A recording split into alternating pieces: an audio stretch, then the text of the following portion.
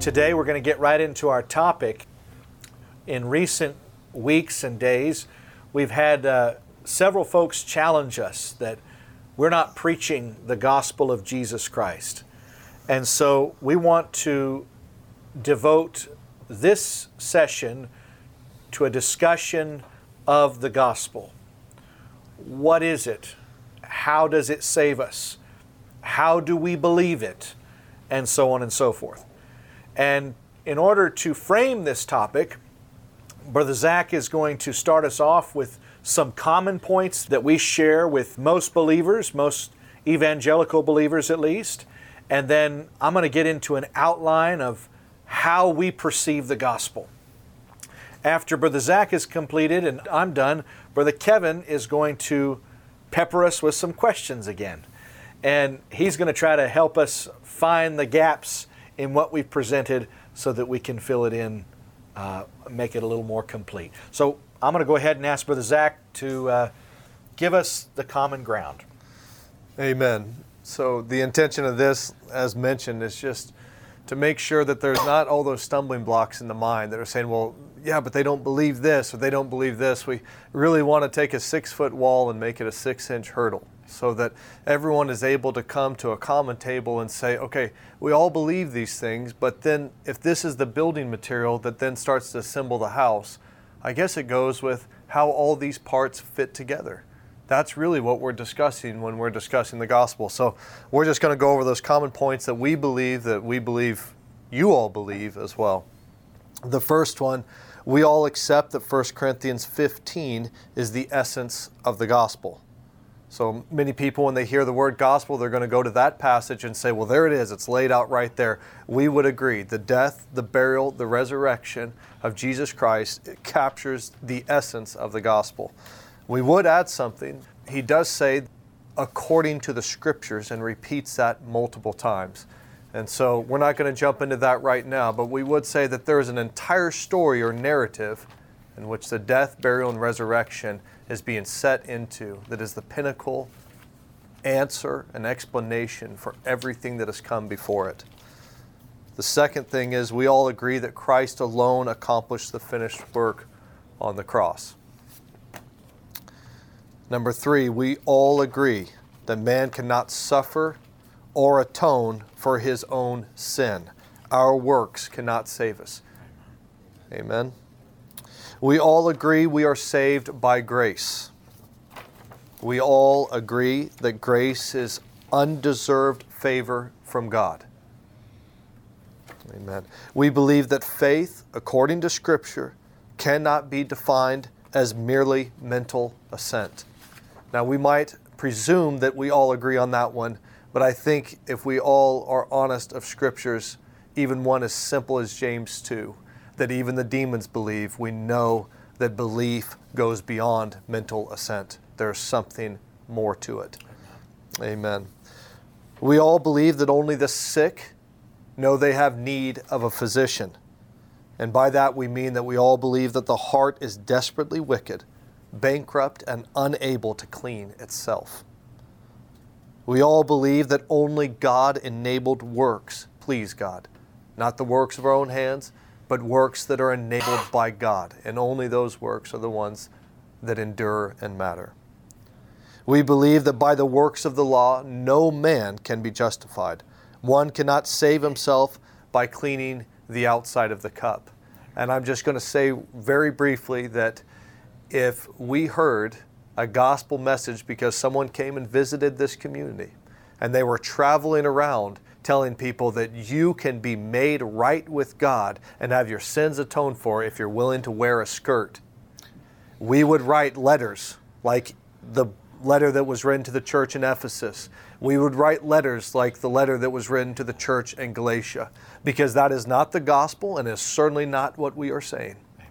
I just want to be clear about that. We believe that sin must be accounted for. The penalty, the wages, the demand of sin is death. We cannot pay its debt. Instead, its debt must be forgiven. We all believe that. We also believe, going with grace, just to repeat ourselves, that nothing in us qualifies as deserving the payment for this debt. Amen. Lastly, we believe that God's love is able to keep one to the end, to keep them from stumbling and to present them blameless on that day. Amen. So those are all our common points of agreement. And if we considered each one of those points to be lumber, we now need to see how they all fit together into God's house or into God's story of this great act of redemption. Amen? Amen. Amen. So we've established these 11 points that we hold in common, and now let's draw some distinctions of things that we do not hold in common. We believe that there is a popular reductionist version of the gospel out there that does not amount to the power of God unto salvation, but wreaks terrible harm both in the believer's life and in the life of the church. And we think that the fruit of this reductionist gospel does not represent the power of God unto salvation, but represents bondage to sin, complete immersion into the world, and the breakdown of family and church. In the shortest sentence, we ask, what is the gospel?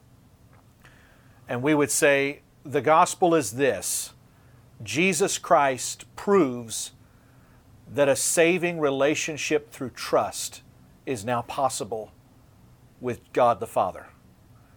And not only does He prove it, but through His death and the resurrection resulting in the outpouring of the Spirit, He makes possible, He enables our access into this saving relationship. The reductionist gospel of our day purports that rotten people may enjoy legal status change before the Father, exempting them from judgment and all consequences for their sin and lifestyle. The new covenant from the very beginning has always been described in terms of changing our relationship with God. When we adopt a gospel that is strictly a legal problem with a legal solution, then we miss the preponderance of Scripture that suggests Jesus came and the new covenant was given to enable relationship with God. In Leviticus, the Lord says to Moses, "I will make my dwelling among you, and my soul will not despise you." In Isaiah, he speaks of the new covenant era, and he says, "They will not hurt or destroy in all my holy mountain, for as the waters fill the sea, so the earth will be filled with people who know the Lord. In that day the root of Jesse will stand as a banner for the peoples. The nations will rally to him, and his resting place will be glorious. In that day the Lord will reach out His hand a second time to reclaim the surviving remnant of His people." That's Isaiah 11 and 9.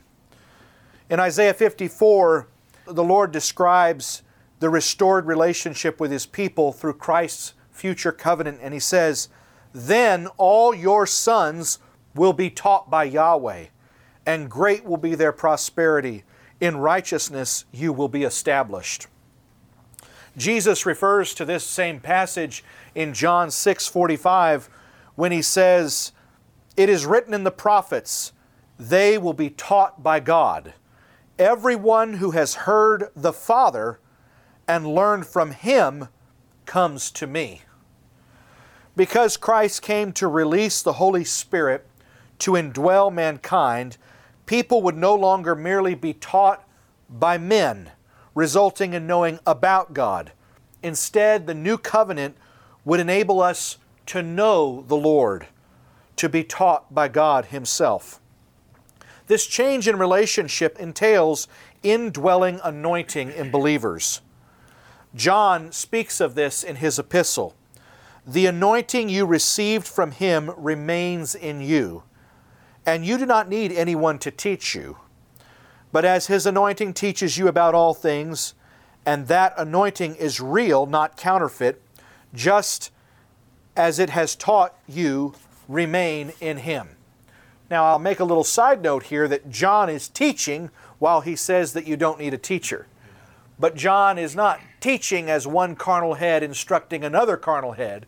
Instead, John is teaching in the manner in which Paul taught.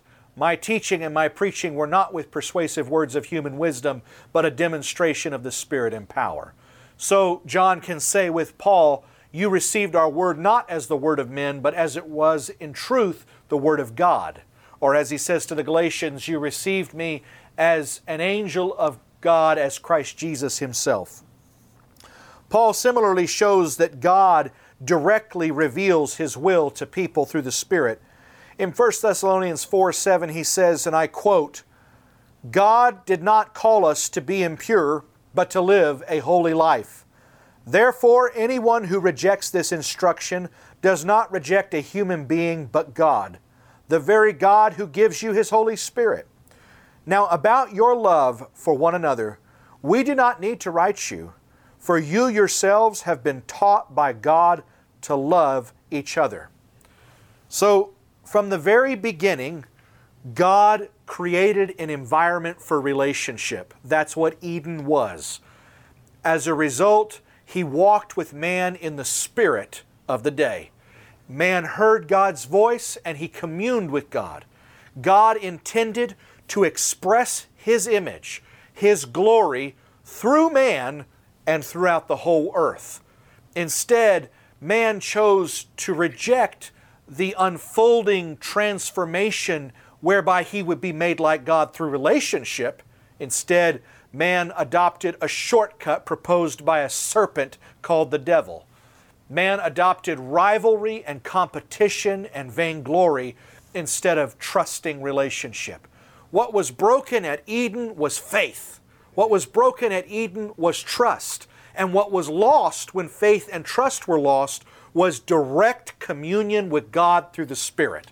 And so from the beginning until the end, the goal has been to restore that communion, that relationship with God through the Spirit, that we might one day walk with Him in the cool of the day. Jeremiah spoke of the new covenant as this restored relationship. This is what Yahweh says, don't let the wise boast in their wisdom, don't let the powerful boast in their power, or the rich in their riches, but those who wish to boast should boast in this alone, that they truly know me, says the Lord, and understand that I am Yahweh who demonstrates chesed, or unfailing love. So Jeremiah says, there's no other boast, there's no other claim that is legitimate for human beings except to say, we know God.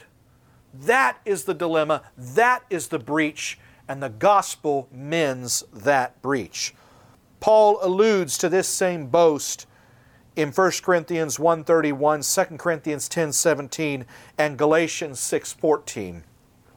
Jeremiah continues in chapter 24 to depict the new covenant in terms of restored relationship with God.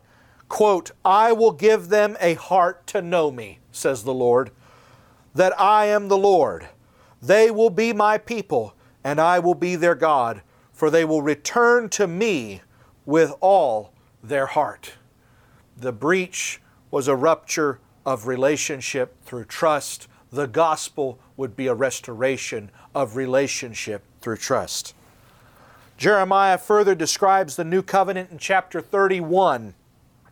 Specifically, the Lord says, I will make a new covenant with the house of Israel, not like the one I made of old when I took them by the hand and led them out of Egypt. But I will put my law in their hearts and cause them to walk in my statutes.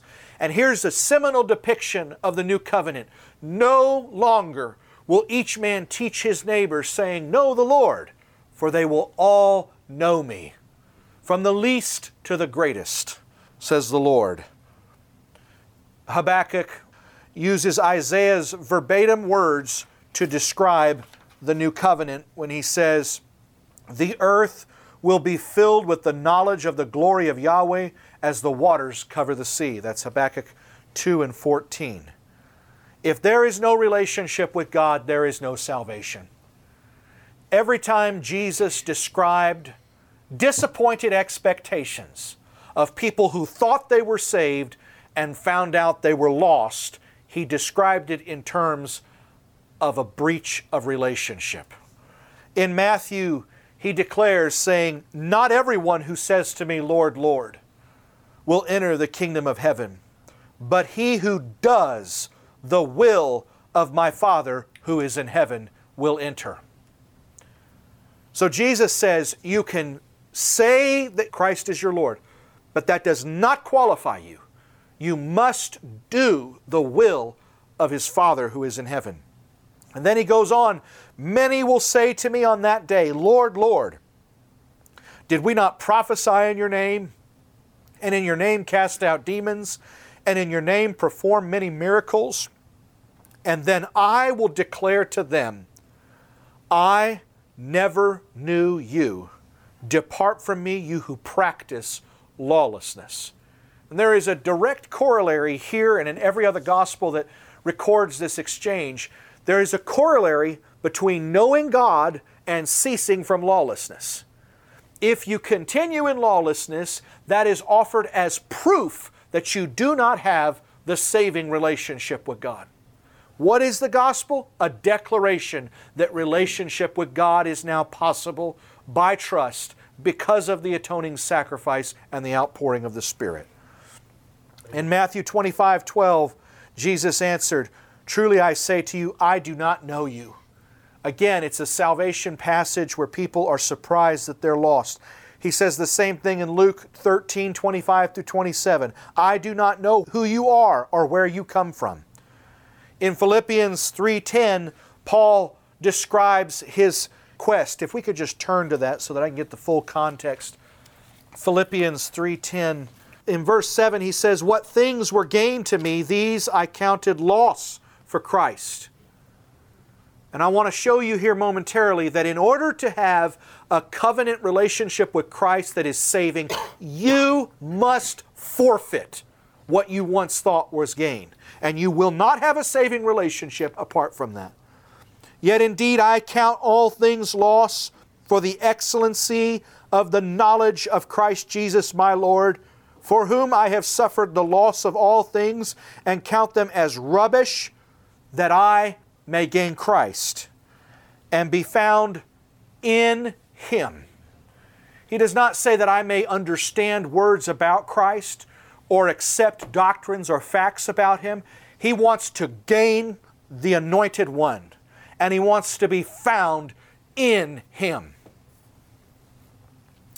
Be found in Him, not having my own righteousness, which is from the law, but that which is through faith in Christ, the righteousness which is from God by faith.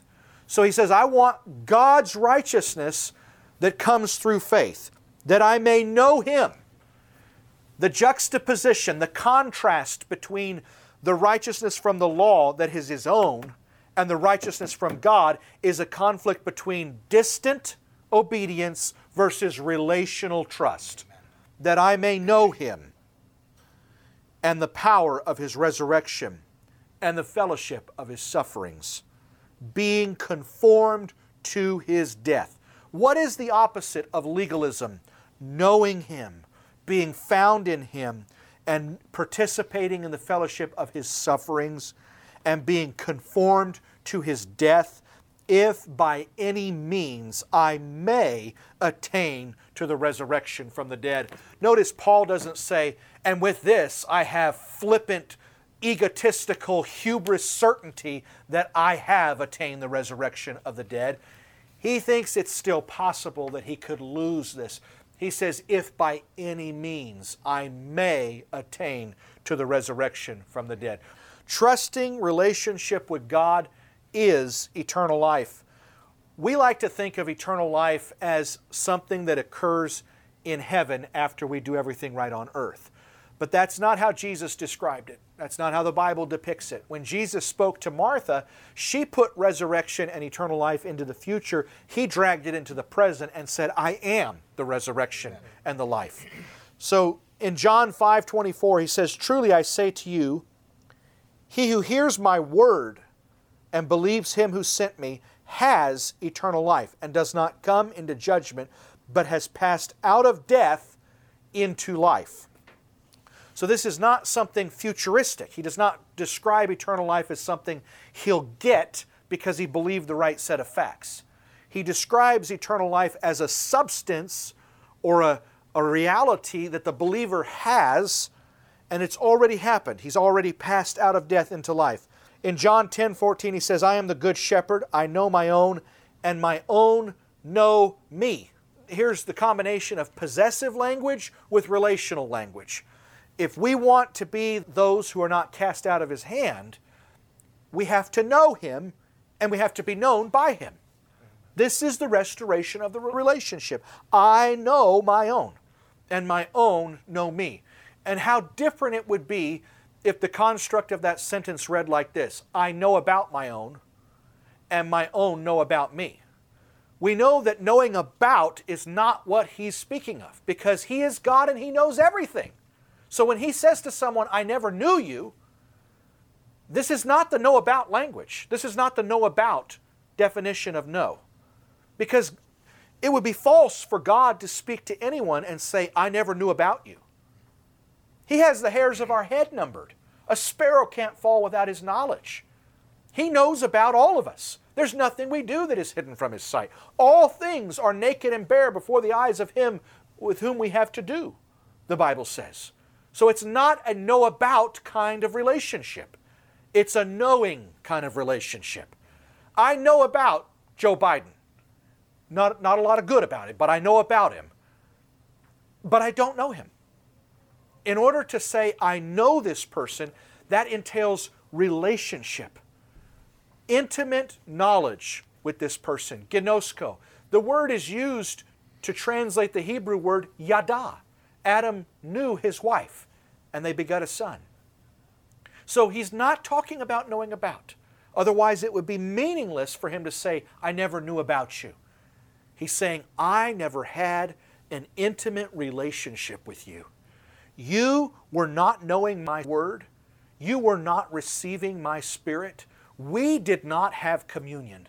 You were off on your own track, claiming my name to do your works, but we never actually had a relationship. I am the good shepherd, and I know my own, and my own know me. Also in verse 27 of this same chapter, he says, my sheep hear my voice, and I know them, and they follow me, and I give eternal life to them, and they will never perish, and no one will snatch them out of my hand. My Father who gives them to me is greater than all. No one is able to snatch them out of the Father's hand. But in this passage, he's established that eternal life is tied to relationship. And now we're going to explore how we know that we have that relationship. Amen? Proofs of a loving, trusting, saving relationship.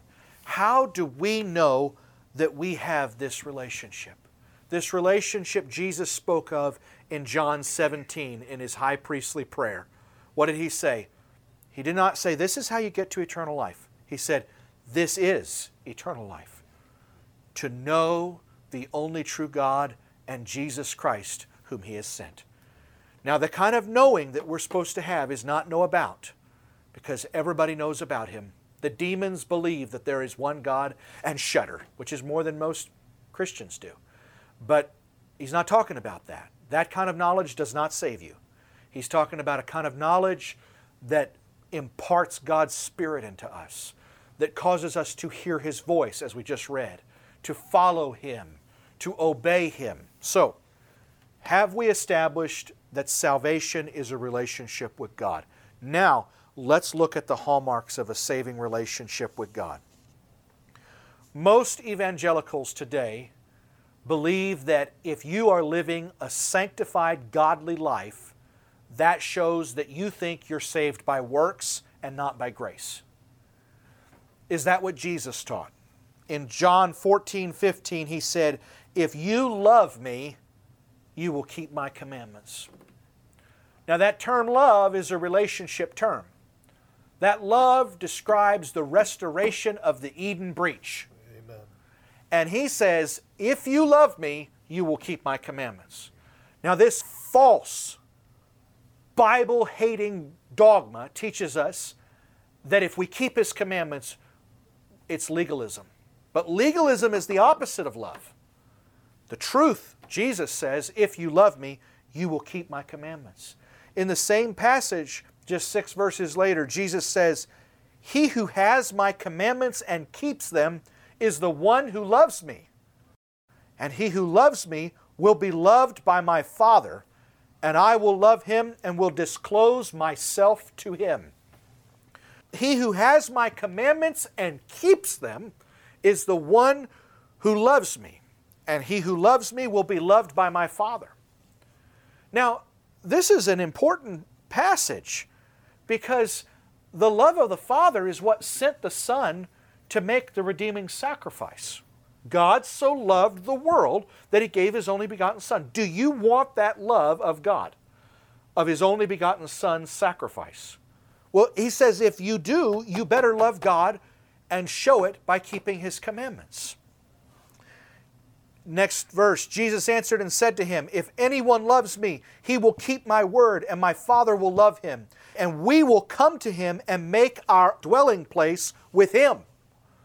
So if you love God, you will be obedient. And if you love God, God will come and abide, which is to say, live by His Spirit inside of you. In John 15:10, He says, if you keep my commandments, you will abide in my love, just as I have kept my Father's commandments and abide in His love. Also in John 15, He says, greater love hath no man than this, that he lay down his life for his friends. But He doesn't stop there.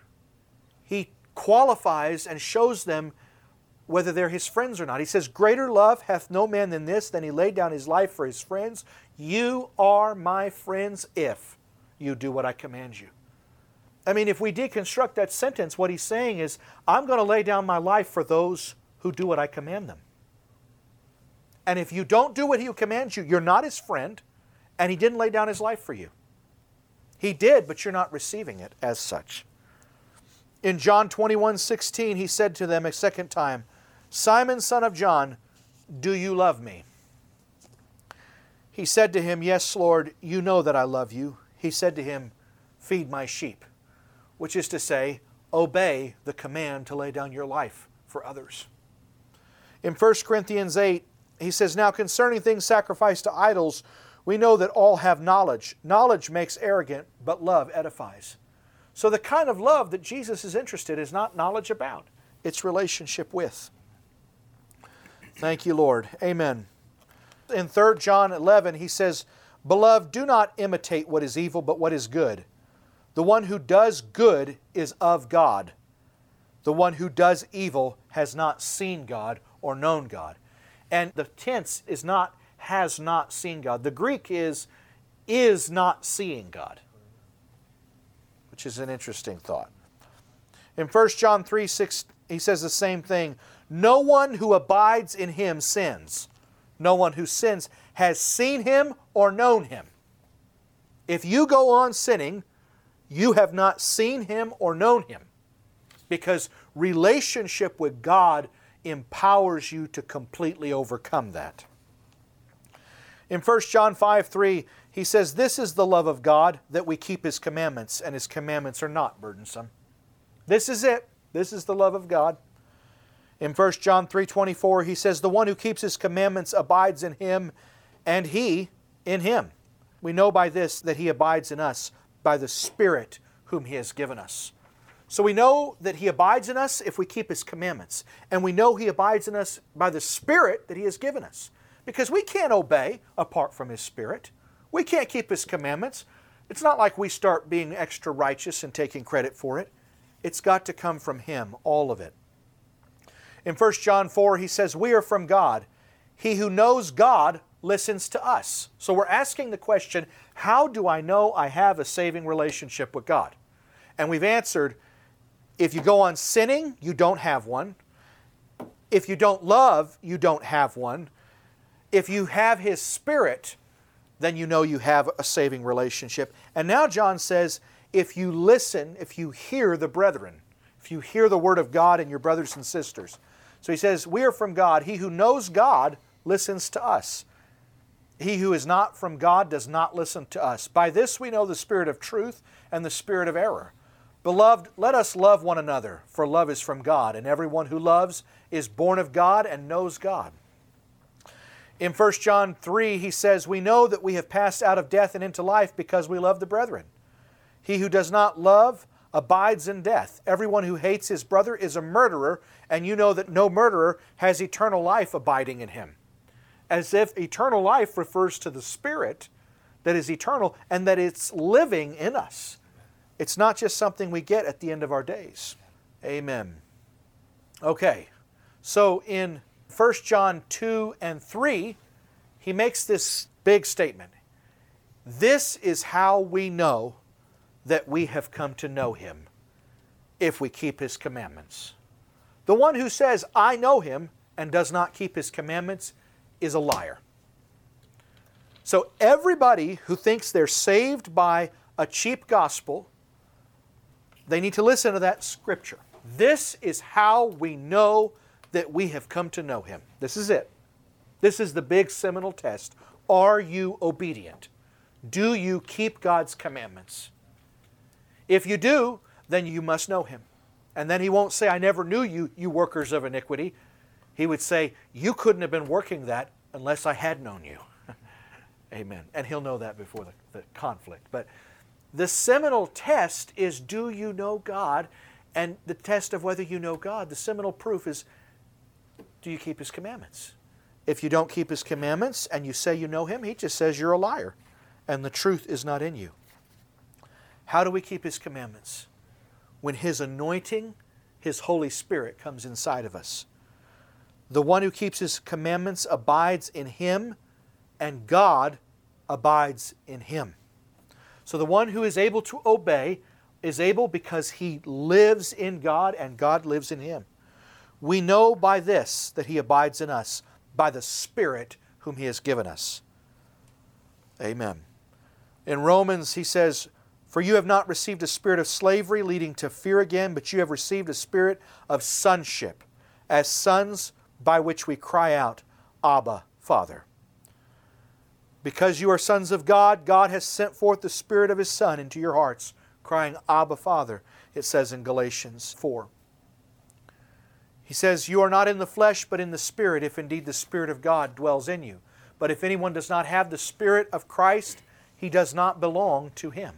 So let me just package this all back up, and then we'll open it up to questions. The gospel is the herald, the message that we can have a saving relationship with God.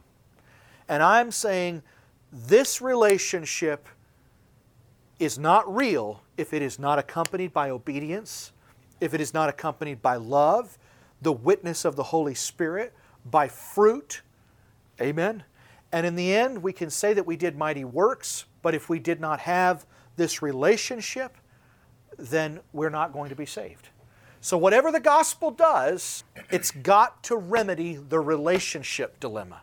Because when Jesus describes people being rejected who thought they were saved, He did not ask them, did you confess me as your personal Savior? He said, you workers of iniquity, I never knew you. So the problem is not solving a legal dilemma and changing legal status primarily, although it includes that. The problem is a relational problem. And we have to understand, how does Jesus' death fix that relationship? How does Jesus' burial apply to that relationship? How does Jesus' life, resurrection, apply to that relationship? And then we have to say, if the gospel is the death, burial, and resurrection of Jesus Christ, Paul says in 1 Thessalonians 4 that they did not obey the gospel. So how does a believer obey the death of Jesus Christ? How does one obey the burial of Jesus Christ? How does one obey the resurrection of Jesus Christ? If the gospel is merely facts that we assent to, then we're no better than those who said, Lord, Lord, but did not do the will of His Father. But how do we obey? How do we obey? Well, hopefully this obedience, this participation in the gospel will take us out of one kingdom of separation and into the kingdom of the Son of His love. The kingdom that is also called the body of Christ, that is also called the church. So I'm just going to put a couple more thoughts out there. If God seeks a saving relationship with us, which He does, as all these scriptures have shown, ask yourself, does that relationship come in the context of covenant, or does it come outside of the bounds of covenant? Does the Lord give us His merits and His assets and assume our sin, liabilities, and judgment in the context of covenant or outside of covenant? If it is only in the context of covenant, then the gospel has to include repentance and baptism and commitment and covenant. If it's indiscriminately tossed about outside of covenant, then that's a totally different matter, and that's what the evangelical church largely looks like today. We would argue that it is exclusively in the context of covenant. Okay, so I've thrown a lot out there, and we can start taking some questions now and broadening this. Hopefully we've established the broadest sense that salvation is relationship. That's what was breached at the garden, and that's what Christ was mending through the death, burial, and resurrection, which is the gospel. Amen. Amen. Well, great job. You answered a lot of questions in that, but I think there are still a lot of clarifications that can be had in ways that we can sort of tease this out. You mentioned obeying the gospel, and that would be the death, the burial, and the resurrection. I think one important question, most churches that I've attended, they talk about the resurrection as proved by historical fact and something that will happen to me sort of someday down the road. We have Easter services where we proclaim that He is risen, but we don't talk much about the resurrection outside of that. And we don't really emphasize on what the implications of that resurrection are for me today. So why do we put more of an emphasis on the resurrection? And what are the implications, and what does that mean for my life today, currently? Amen. So, when the first church on the day of Pentecost received the power of the Spirit, that was the birth of the church, and when the first message of conviction came to the audience by Peter, they asked him, "What should we do? Men and brethren, what must we do?" Peter answered them. And I want to ask, did he give them the gospel? Or did he give them some arbitrary formula that he had cooked up on his own? He gave them the gospel. He gave them the gospel. The gospel is the death, burial, and resurrection of Jesus Christ. When Peter brought a word of conviction and the multitude said, "What must we do?" he gave them the death, burial, and resurrection of Jesus Christ, but how they should obey it and participate in it. He said, "Repent and let every one of you be baptized in the name of Jesus Christ for the remission of your sins, and you shall receive the gift of the Holy Ghost. For the promise is for you and for your children and for all who are far off." They obeyed, and 3,000 souls were added to their number. Repent, be baptized, be filled. Do you see the corollary between death, burial, resurrection? Yes. We die to the reign of sin in repentance. We commit that old man under the cross of Christ through what Peter called the pledge of baptism and what Paul called the burial of baptism. And then we're filled with the Holy Spirit. Think about all the times in the New Testament where there is a contrast with law. He does not contrast it to freedom. He contrasts it to the Spirit. In Romans 8, he says, what the law could not do, weak as it was through the flesh, God did by sending His Son. And then he goes on and he says that we might fulfill the righteous requirement of the law who do not walk according to the flesh, but according to the Spirit. Amen? So, the law showed us what was required, but it was weak through the flesh. It did not empower us. But Jesus said, tarry in Jerusalem until you be clothed with power. And that is the receiving of the Spirit, the baptism of the Holy Spirit. The law was not bad because it was too hard on human beings. It was rejected because it was weak through the flesh to make anyone righteous. And I quote Paul again. It was weak to actually put to death the flesh. So in Colossians, he says, you're being subjected again to do's and don'ts. He said, these have the appearance of godliness in self-imposed religion, but they are of no value against fleshly indulgence. Legalism is not good, but evangelicals would suggest that it is bad because it's too hard on people. In fact, Paul says it's not good because it is of no value against the flesh. We need something more lethal against the flesh, something more powerful. So Paul says back in Romans 8, if you live according to the flesh, he speaks to the saints of God at Rome, people who've already accepted Jesus as their personal Savior. And to that congregation, he says, if you live according to the flesh, you will die. But if by the Spirit you put to death the deeds of the body, you will live. So those who have a gospel that is a celebration of Good Friday only, they have missed 2/3 of the gospel. The gospel is the death, but it is also the burial, and it is also the resurrection of Jesus Christ. God, you who were dead in your trespasses and sins, God made alive. Now in 1 Corinthians 15:20, Paul says that Christ is risen, the first fruits. Amen? Now, what were the first fruits? The first fruits described the day of Pentecost. Pentecost was the celebration, Shavuot, that came 50 days after Passover. Amen? And it was the celebration of first fruits, tying in with the almond blossom, which was tied into the olive tree, which is the coming of the Holy Spirit. It says in Acts, when the day of Pentecost had fully come, they were all in one place, and there came from heaven a sound like a mighty rushing wind, and the Holy Spirit came on them. When the day of first fruits had fully come. Now, Christ's resurrection, he says in 1 Corinthians 15:20, is the first fruits. But that resurrection released the Holy Spirit. If I go away, I will send the Comforter, the Helper, the Advocate, the Parakletos, the one who empowers us. And that's the first fruits of Pentecost. Amen? So in James 1:17 and 18, he speaks to believers who are still alive, and he said, God gave us birth that we might be the first fruits among his creatures. And in Romans 8:23, Paul says, we also have the first fruits of the Spirit. So Christ, when he rose from the dead, that was the first fruit. But when Pentecost came on the Feast of First Fruits, and they were filled with the Holy Spirit, the same Spirit that raised Christ Jesus from the dead filled them.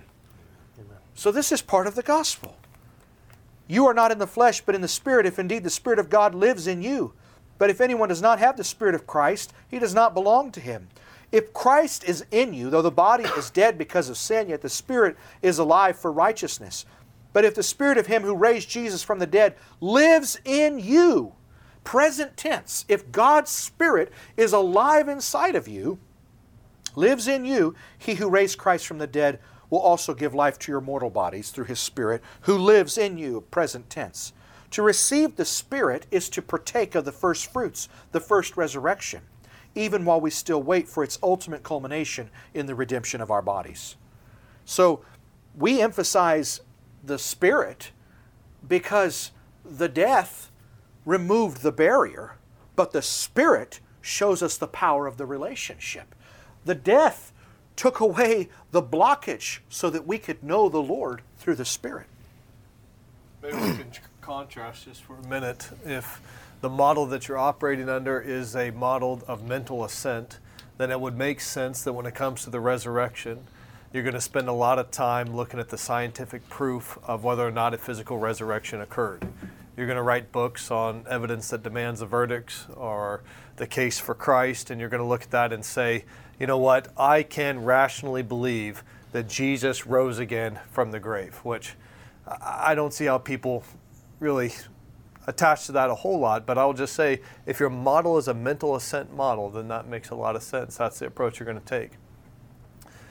If your model instead is a growing awareness of inner deformity, a growing sense of bankruptcy of soul that you yourself possess, a sense that there is some kind of sickness in me that is going to take me to the grave, and right now it's producing a present death. In fact, when I look around at everything I touch or I'm a part of, it seems as though there's always some wrong motive attached to it, some residue of self in which I can't help it. By default, there's some rebellion in me that takes every circumstance and every situation and turns it into, I'm at the center of the solar system and all the planets have to align around me. And I don't want this disease. I don't feel that it produces anything enduring, lasting, or that would give me real joy or permanency of things that I feel. But I feel stuck in it, and I don't know how to get out of it. A person who's coming into that starts to go, I believe that if I could come to know God, Amen, the one who constituted life on this earth, if I could be established in relationship with Him, then somehow maybe there could be a reversal of this briar patch and wilderness of my own soul. Maybe God could establish something in me that would be completely different than this, you know?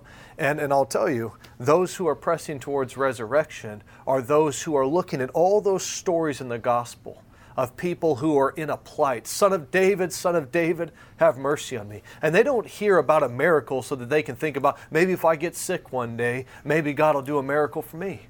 You know, maybe if I turn blind one day, I'll be able to see again. They hear a story that echoes to them of a miracle that could be possible for their own resurrection. Something that says God could touch me with a power that could cure my blindness, Amen, that could change my disease of selfishness, that could turn my leprosy into cleanness through and through. And they start to say, you know what? I've tried this polishing of the outside of the cup with religion. I've attempted to try to do a lot of outward things that could make me inwardly feel right with God and right with man. But it's not working. It's not working. In fact, the more and more I come to an awareness of God's standards and what it looks like to be in relationship with Him, the more I find a principle at work in me that is hostile towards it. You know, I find that there is a fire of rebellion in me, and the oxygen to it is this law. And it won't satisfy. It won't change me. It says Saul was breathing threats and murderous threats against the church. It literally was his fuel for life. Amen. Was this law that he could not attain to, a righteousness he could not obtain through this law. And yet he saw these people, they were being liberated by something. And he saw in their eyes and in their face when Stephen stood and his face shined like an angel, he said, what has possessed this man? And how is it that he satisfies the law and satisfies all that I know that Torah was about? How does he do it? What has happened in him? And I will say a man like that can start to hope in the resurrection. That God, if He would abandon Himself and lose His life completely, if He would say, sow my life to yours at that cross, cursed is the man on that tree, and cursed am I, Lord, through and through. Sow me and immerse me into your death, Lord. Amen. And put me all the way through, Lord. Amen. Let it go to the place of complete burial, that I could stand and say, that man is no longer the man that will ever live in this body. I will no longer yield to his desires or designs or thoughts or patterns. But instead, Lord, I'm going to yield to your power, the power that raised a man from the grave, the power that can raise me up from the dead. And I will tell you, the reason why we're going to stress an infilling in the Spirit is because the life that you want in God is not possible save that of an infilling of His Spirit. If it wasn't the case, He wouldn't have found fault with the first covenant, in which all the demands of God stood outside of man and came to man through that way. This is what Brother Asi showed so many scriptures that proved. He said, no, I'm going to change this. There's going to be a union. Heaven and earth are going to meet again, and they're going to meet right here in the heart of man. And that is why the resurrection is so central to what we talk about. The proof of a resurrection is, I don't know this man anymore according to the flesh, because behold, a new creation is in front of me.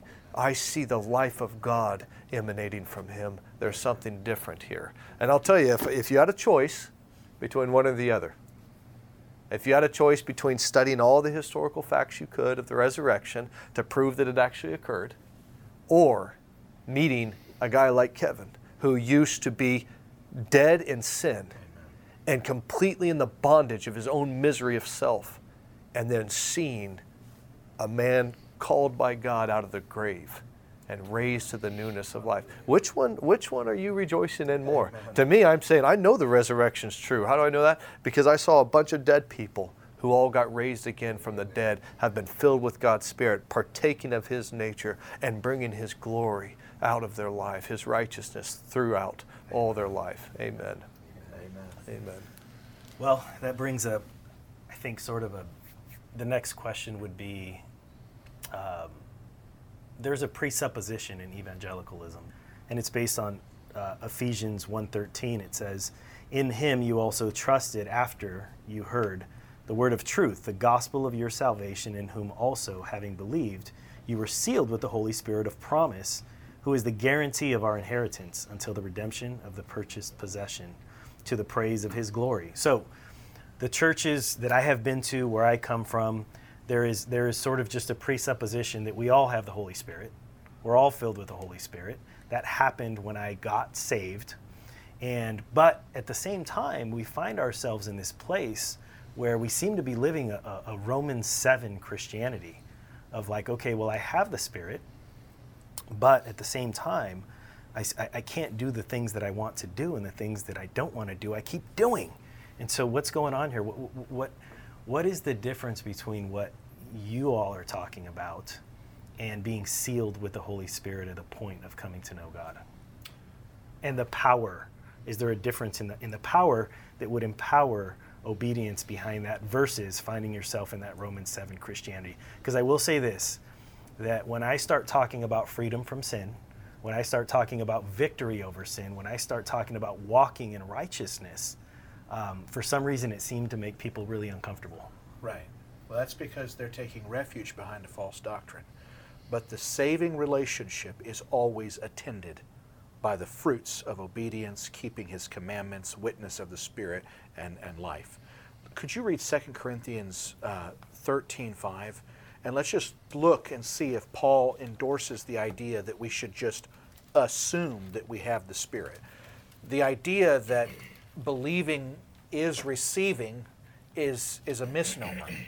Otherwise, Paul's exchange in Acts 19:5, when he meets believers at Ephesus, he asks them, did you receive the Holy Spirit when you believed? So it was a distinct possibility in Paul's mind that these believers could know about Jesus and have some kind of faith that he called them believers, but they might not have received the Spirit. As it turned out, they had not received the Spirit. And so when Paul heard this, he told them they needed to be baptized in the name of Jesus. And when he laid his hands on them, the Holy Spirit came on them, and they were filled with the Holy Spirit and spoke in tongues and prophesied. So the same thing happened in Acts 8, where you have Philip evangelizing to the Samaritans. And thankfully, many are becoming believers, and many are being baptized. But it says about the Spirit, as of yet, the Holy Spirit had come on none of them. And so they sent for Peter and John, I think it was, but certainly Peter, to come down. And when Peter started laying his hands on people, they started receiving the Spirit. Now, up to this point, Simon the sorcerer has not offered money for anything. But when he sees people get baptized in the Spirit, evidenced by tongues, we can assume from all the other passages, that is where he says, can I offer money so that when I lay hands on people, they also can receive the Spirit? And the apostles had some choice words for him. But the point was, this whole idea of believing as receiving is a lie. It's just unscriptural. It's false through and through. So in John 7:37, Jesus says, he stands on the last day of the feast and cries out with a loud voice, saying, if anyone is thirsty, let him come to me and drink. He who believes in me, as the Scriptures have said, out of his being will flow rivers of living water. This, John says, he spoke about the Spirit, whom those believing in him, present tense, would receive, future tense. So here we have this phenomenon of disciples in a present state of belief, looking for a future infilling of the Spirit. It is true that we receive the Spirit by faith. Faith is the means. Faith is the medium by which we apprehend the Spirit. But it doesn't mean that every time anyone's had any level of belief, they've automatically received the Spirit. This is a fallacy. But if you could read this, 2 Corinthians 13:5. Amen. Yeah, this is a New King James. Examine yourselves as to whether you are in the faith. Test yourselves. Do you not know yourselves that Jesus Christ is in you? Unless indeed you are disqualified. So he says to Christians at Corinth, he says, test yourselves and examine yourselves to see if you are in the faith. Do you not know that Jesus Christ is in you? This is the same language Paul was using in Romans 8. If Christ is in you, though the body is dead because of sin, yet the Spirit is alive for righteousness. And there he says, if anyone does not have the Spirit of Christ, he doesn't belong to him. So if Christ is in you, that means his Spirit is in you. But then he says, unless indeed you fail the test. So Paul holds out the distinct possibility that believers, upon examination, are going to find that the Holy Spirit, Christ's Spirit, is not in them. That somehow they are disqualified when they examine themselves. All of this would indicate that it is dangerous to assume that we have it. The Lord has given distinct signs that mark the baptism of the Spirit, and the Lord has given distinct fruits that mark a life in the Spirit. This is how we know we have it, upon careful, thoughtful examination, not upon assumption because somebody told us so.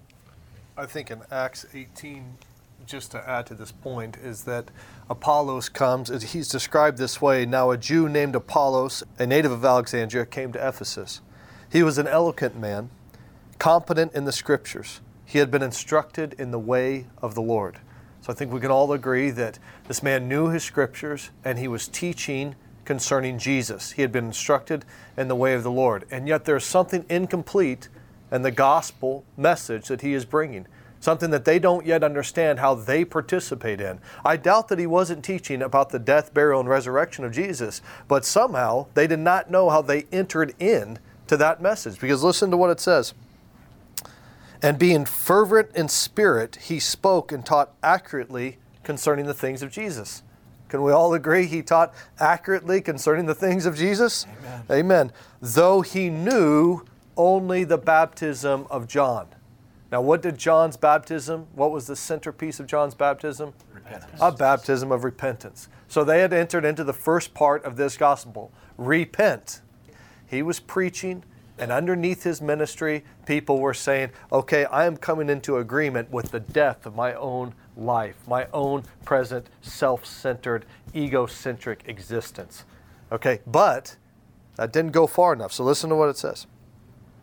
He began to speak boldly in the synagogue, but when Priscilla and Aquila heard him, they took him aside and explained to him the way of God more accurately.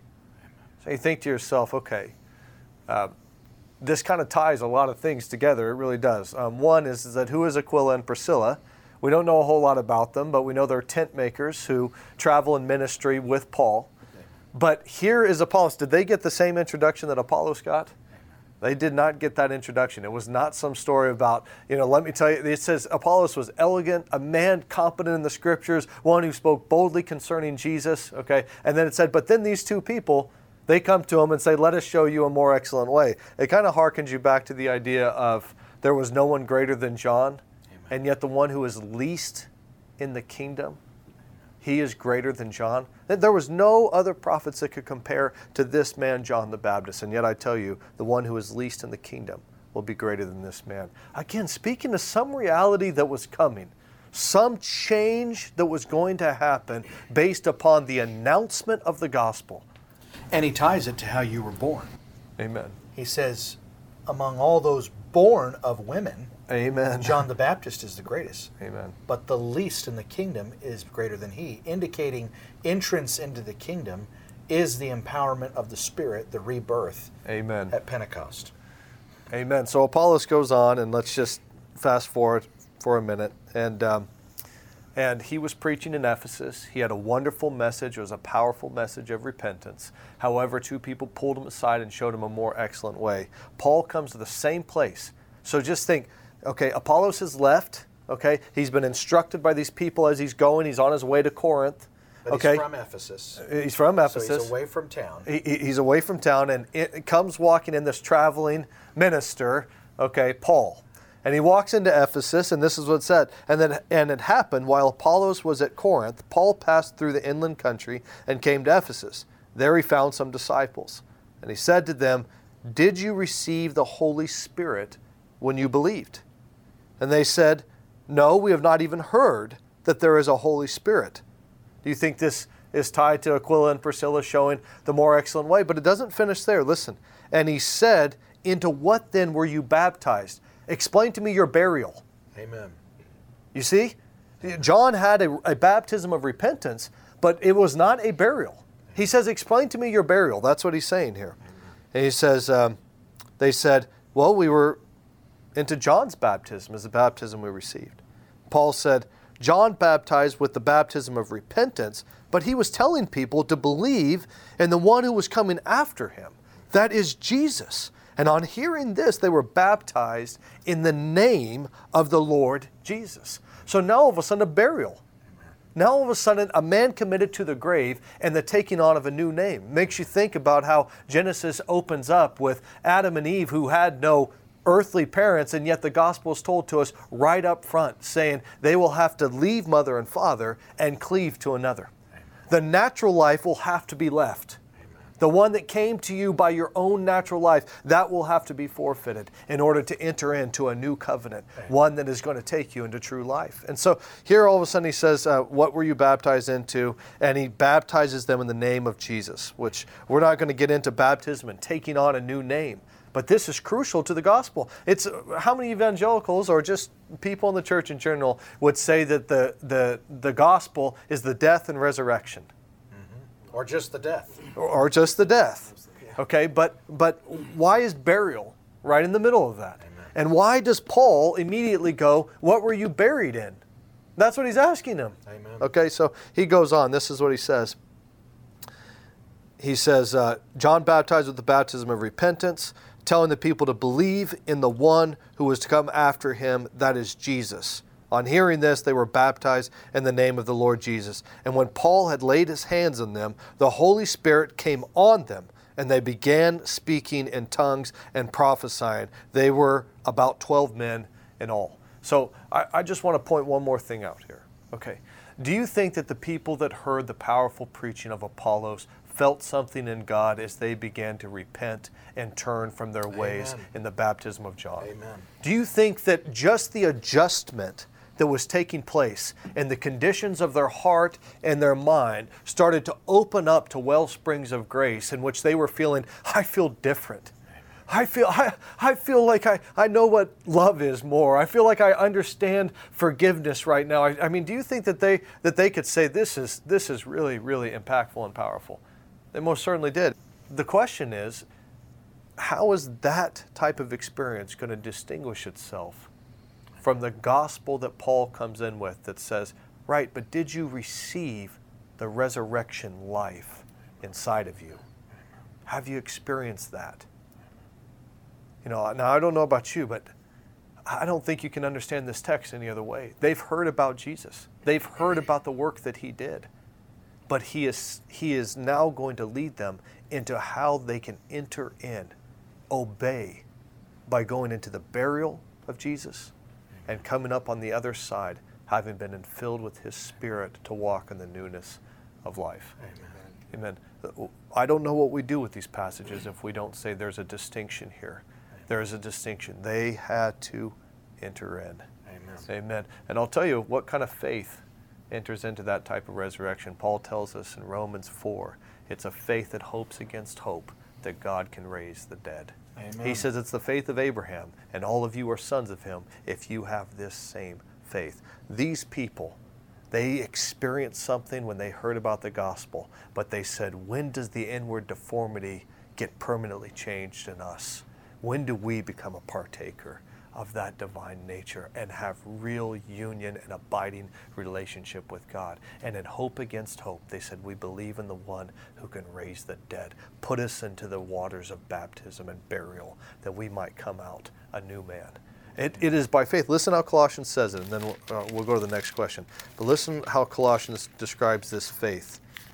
Because I'm telling you, this is at the heart for so many, isn't it? Whether or not you're going to keep believing or you've just settled.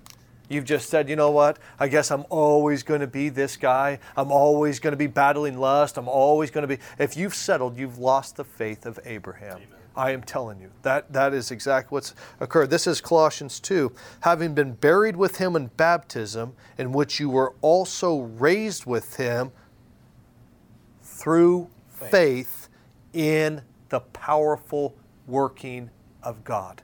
He says, this is how you were raised. You hoped against hope that the one who raised him from the dead would do the same in you if you cling to his promises.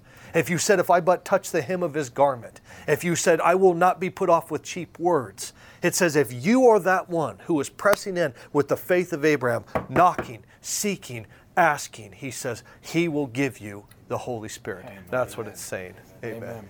Amen. I believe that raised with him is resurrected. Amen. It's the same word. It is. Amen. Well, at least I think it is. I don't Which know is that what for he says sure. in Ephesians too. And can I just say, very briefly, you started out with that question of Ephesians, Paul says, you believed, and it's like I noticed how you all, in answering this question, you went right back to the book of Acts, which so much of what you were basing this answer on was the book of Acts. It was describing the birth of the church. It was describing people who were believing, and yet wherever they were at, when God brought them something more, they continued to believe and show their belief by their obedience. And it's like, you feel like rather than just plucking one verse out of context and saying, see, believed, and assuming that belief means simply a mental assent, an acceptance of facts, we're actually hearing a message that's going right back to the birth of the church, of people who were pressing on. And I think that was built in. This is probably obvious to everybody. I'm just saying that was built into Paul's assumption. And when he was saying belief, that's a word that is loaded with meaning. And it's this whole narrative and story that is coming on. It's not something simple that, oh yeah, belief is just this. We can't impose our truncated, small-minded view of what belief is. This is describing belief. It's interesting that in Acts 11, when Peter baptizes Cornelius, and the 11 think he might have done the wrong thing, that they call him on the carpet, and when he tells them about Cornelius being filled with the Spirit and speaking in tongues, they quieted down and glorified God, saying, God has granted them the same gift he granted us when we first believed. Amen. Now, it's interesting that the apostles are describing Pentecost as when we first believed, because certainly they had been believing and even lauded by the Lord for their belief for about 3 years prior. But something changed at Pentecost. It was no longer faith in the abstract. It was faith in a relational, immediate sense that empowered them to receive the Holy Spirit. Amen. And that's what he means in Galatians 3 and also chapter 4 when he talks about we receive the Holy Spirit by faith. Most believers say, oh, we have faith instead of the Spirit. Well, that doesn't make sense. If you ask me, how do I get to Gulson? I would tell you, well, take 933. And so you could drive out into the middle of 933, park your car, and say, well, he said I get there by 933, so I'm just sitting here. No, 933 is the route. In the same way, faith is the route that gets you to the Holy Spirit. You're going to get there by faith. But merely having faith doesn't mean you've arrived in Gulson. It doesn't mean you've arrived with the Holy Spirit. It is the process, but you got to keep believing, you got to keep pressing in until you get there. Amen. Faith produces works. Amen. So I think this begs the question, the gospel, 1 Corinthians 15, death, burial, resurrection. So we've already established that the death is talked about in most churches. The resurrection is touched on typically around Easter, but we talk about it some as well. Can you just maybe expound on the importance and why understanding the burial is imperative. Amen. Well, Paul calls baptism and our union with Christ in his burial, and he calls it burying the old man, committing the old man. As many of us as were baptized into Christ Jesus were baptized into his death. We were buried with him. He just quoted Colossians 2:10 and 11 as well. Peter calls baptism the pledge. So if repentance is uprooting the tree, as John the Baptist and Jesus seemed to believe it was, it's uprooting the old nature from its throne as God, then baptism is the place where two things happen. We commit the old nature under the cross of Christ. Judged is he who hung upon a tree. And we want that judgment to come on our old man that we might be free to live for God. Amen? So we preempt judgment. We say, Lord, I have died to the reign of this old nature, and I'm burying this man in a commitment. And I want you to cover this old man with your atoning blood. Amen? And free me to live for God, live to God a new life by the Spirit. So it's covering the old man under the cross, and then it's also receiving a new identity. Amen? So this takes us back to the idea that a relationship is what saves us, but God imposes terms to that relationship. We can all agree that in the broadest sense, what happens through the cross is an exchange of assets and liabilities. Okay? So we need God's assets, and He needs to take our liabilities. There's another time when this happens, and that's through marriage. If John wants to marry Jane, and Jane has a $50,000 school debt, and John has a whole lot of money, or whatever, then when Jane and John become one entity, Jane loses her independence, John loses his independence, and they become one new entity. Well, then he takes possession of her assets and liabilities, and she takes possession of his assets and liabilities. So in this situation with God, we've got Jesus paying the ultimate sacrifice and having the righteous character. He's called Jesus Christ the righteous. He's the only man truly justified. Paul said, great is the mystery of godliness. He was justified in the Spirit. Amen? So he's justified. He's right before God. And we want that righteous character credited to our account. But he credits it in the context of relationship, and that relationship has boundaries. I, Yahweh your God, am a jealous God. So as Paul says, if we are bound to one husband, we cannot marry another until that one husband dies. Now, the first husband that we're bound to is sin, the sin master. But if that sin mastery dies, sin shall no longer have mastery over you, he says in Romans 6:16. If that sin master dies, Paul says, we are free to marry another. And that other is Jesus. But if we marry Jesus while retaining our relationship with sin or our relationship with the world, we force Christ into adultery, and He won't do that. Amen? So the Scriptures say things like this: whoever loves the world or the things of the world, the love of the Father is not in him. It's mutually exclusive. You've got to divorce yourself from those other affections and those other relationships of bondage to sin, or else you cannot be espoused to Christ. James says, whoever seeks to make himself a friend of the world makes himself the enemy of God. So there's got to be this exclusion. And baptism is when we bury the old nature and also all attachment to the world. Paul said, I have died to the world, and the world has died to me. He has counted all these things as rubbish that I may gain Christ. There's an exchange. Give up your rubbish. Commit it to the cross of Christ. Bury it in a lifelong commitment. And Peter says that this baptism is a pledge or an answer to God from a good conscience. So we participate in the burial. When Jesus was buried, this was part of His complete identification with us. When He was buried, His body was locked in a tomb. Amen. That body that had just absorbed on the cross the full penalty of our affliction.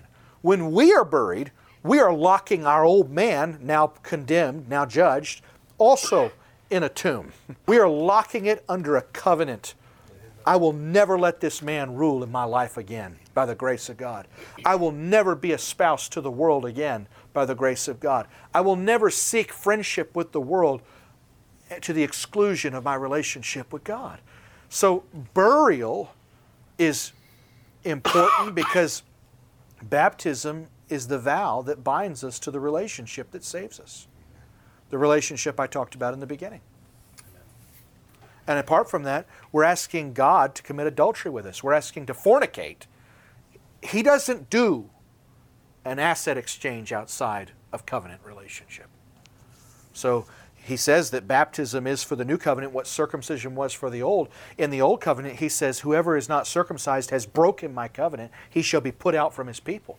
So the assets that God wants to transfer, they will not be transferred to those who refuse baptism. It doesn't mean you're not saved prior to baptism, but if you are, it is only because you're progressing toward that and He's imputing it to you until it be imparted.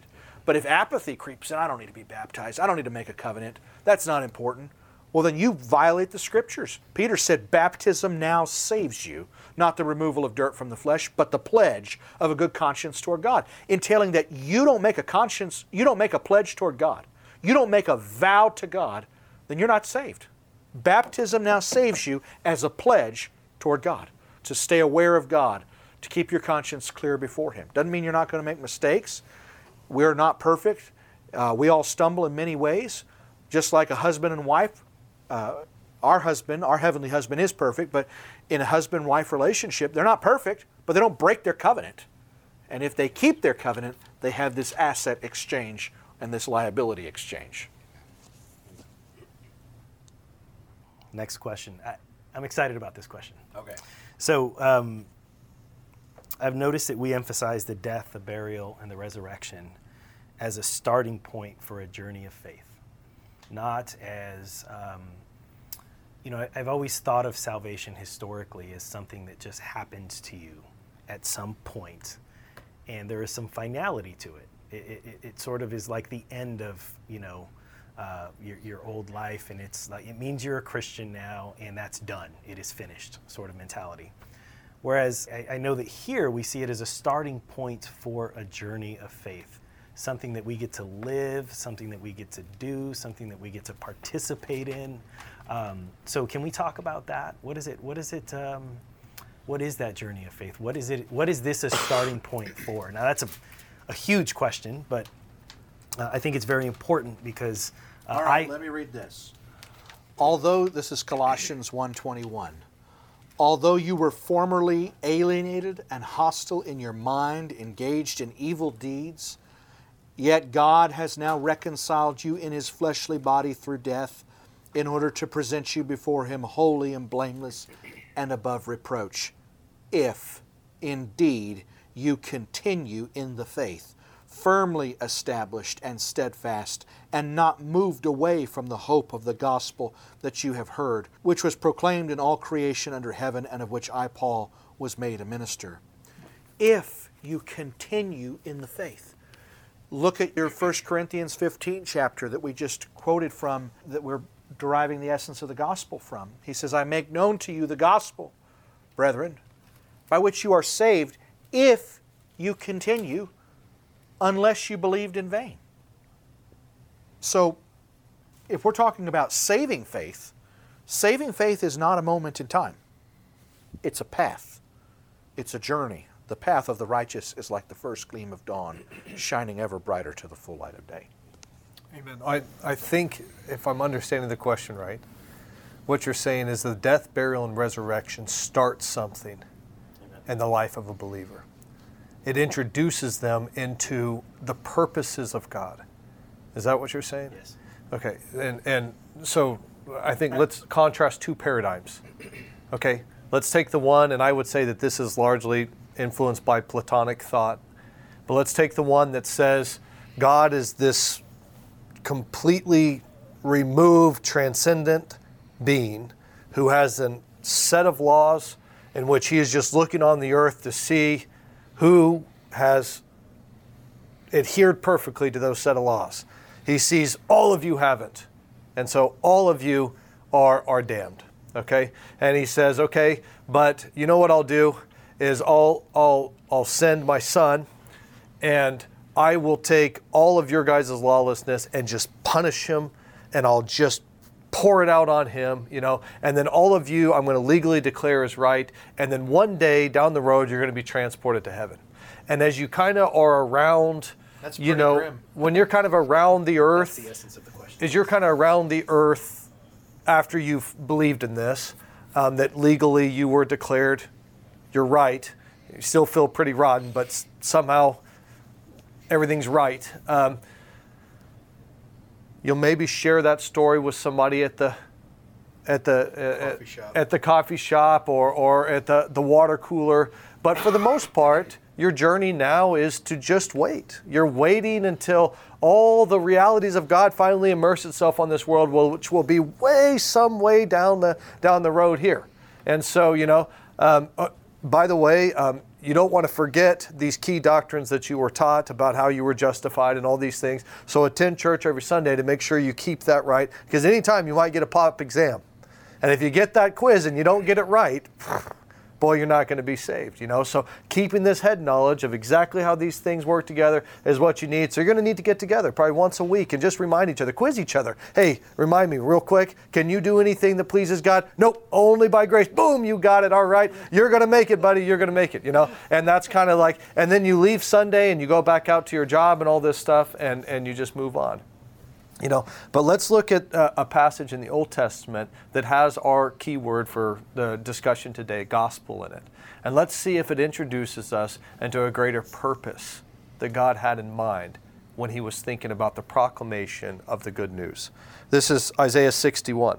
The Spirit of the Lord God is upon me, because the Lord has anointed me to bring good news to the poor. Did everyone hear the good news? Amen. He says, the Spirit of God has come upon me to blow the trumpet and make an announcement that the good news is here. And now, granted, he starts to talk about who that good news is going to be for. To the poor, he has sent me to bind up those who are broken in heart. Okay? To proclaim liberty to the captives. And the opening of prison to those who are bound. To proclaim the year of the Lord's favor, the Jubilee, the release of all debts, and the day of vengeance of our God. So God's coming, he's got enemies in mind in which he is also dealing with through and through. Sound like a house that's about to get plundered to me, similar to Egypt. To comfort all who mourn, to grant to those who mourn in Zion, to give them a beautiful headdress instead of ashes. So now he starts to say, there's a people in who this announcement is coming to, and you know what they're all sitting around doing? They're all sitting mourning that God had purposes for each one of us and how we were supposed to relate to one another that are not being fulfilled. In fact, his holy city, this great design that he had to assemble people together in Jerusalem, known also as Zion, he said he put them all together. But you know what? Those who truly long for rightness of relationship with God and one another, they sit in ashes mourning because it has not come about. And he said, but those who are sitting in those ashes are about to hear a proclamation of good news. This is not where the story ends. This is not how Zion's last hurrah is going to be. You will not always weep over this fallen city and purpose of God. There's coming a time where something else is going to happen. Listen to what he says.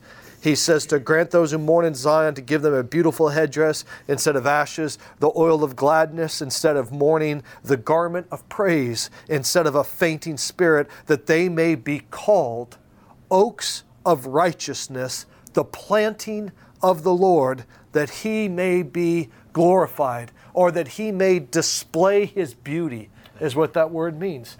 He says, listen, there's a word that's coming to those who are this remnant, who are burdened over God's purposes in a holy people. And he says, but there's a message that's coming that's going to reverse all this plight, and it's going to take all your sorrow and it's going to give you a song instead. It's going to make you feel that there is victory right here. There's something that is on the horizon. I'll tell you, the death, burial, and resurrection of Jesus for everyone who believes all the way through to the resurrection of their own life in the Lord is celebrating. Now I see the purposes of God are possible. Now I see the fulfillment of all that God intended. I can really have you as my brother.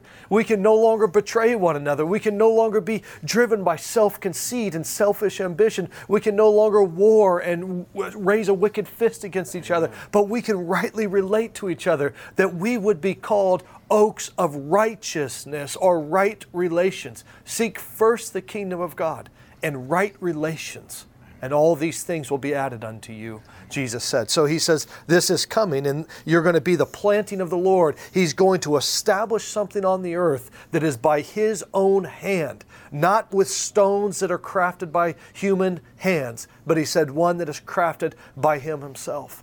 Living stones, a planting of the Lord. And listen to what he says. He says in verse 10, I will greatly rejoice in the Lord. My soul shall exult in my God, for He has clothed me with the garments of salvation. He has covered me with the robes of righteousness. As a bridegroom decks himself like a priest with a beautiful headdress, as a bride adorns herself with her jewels.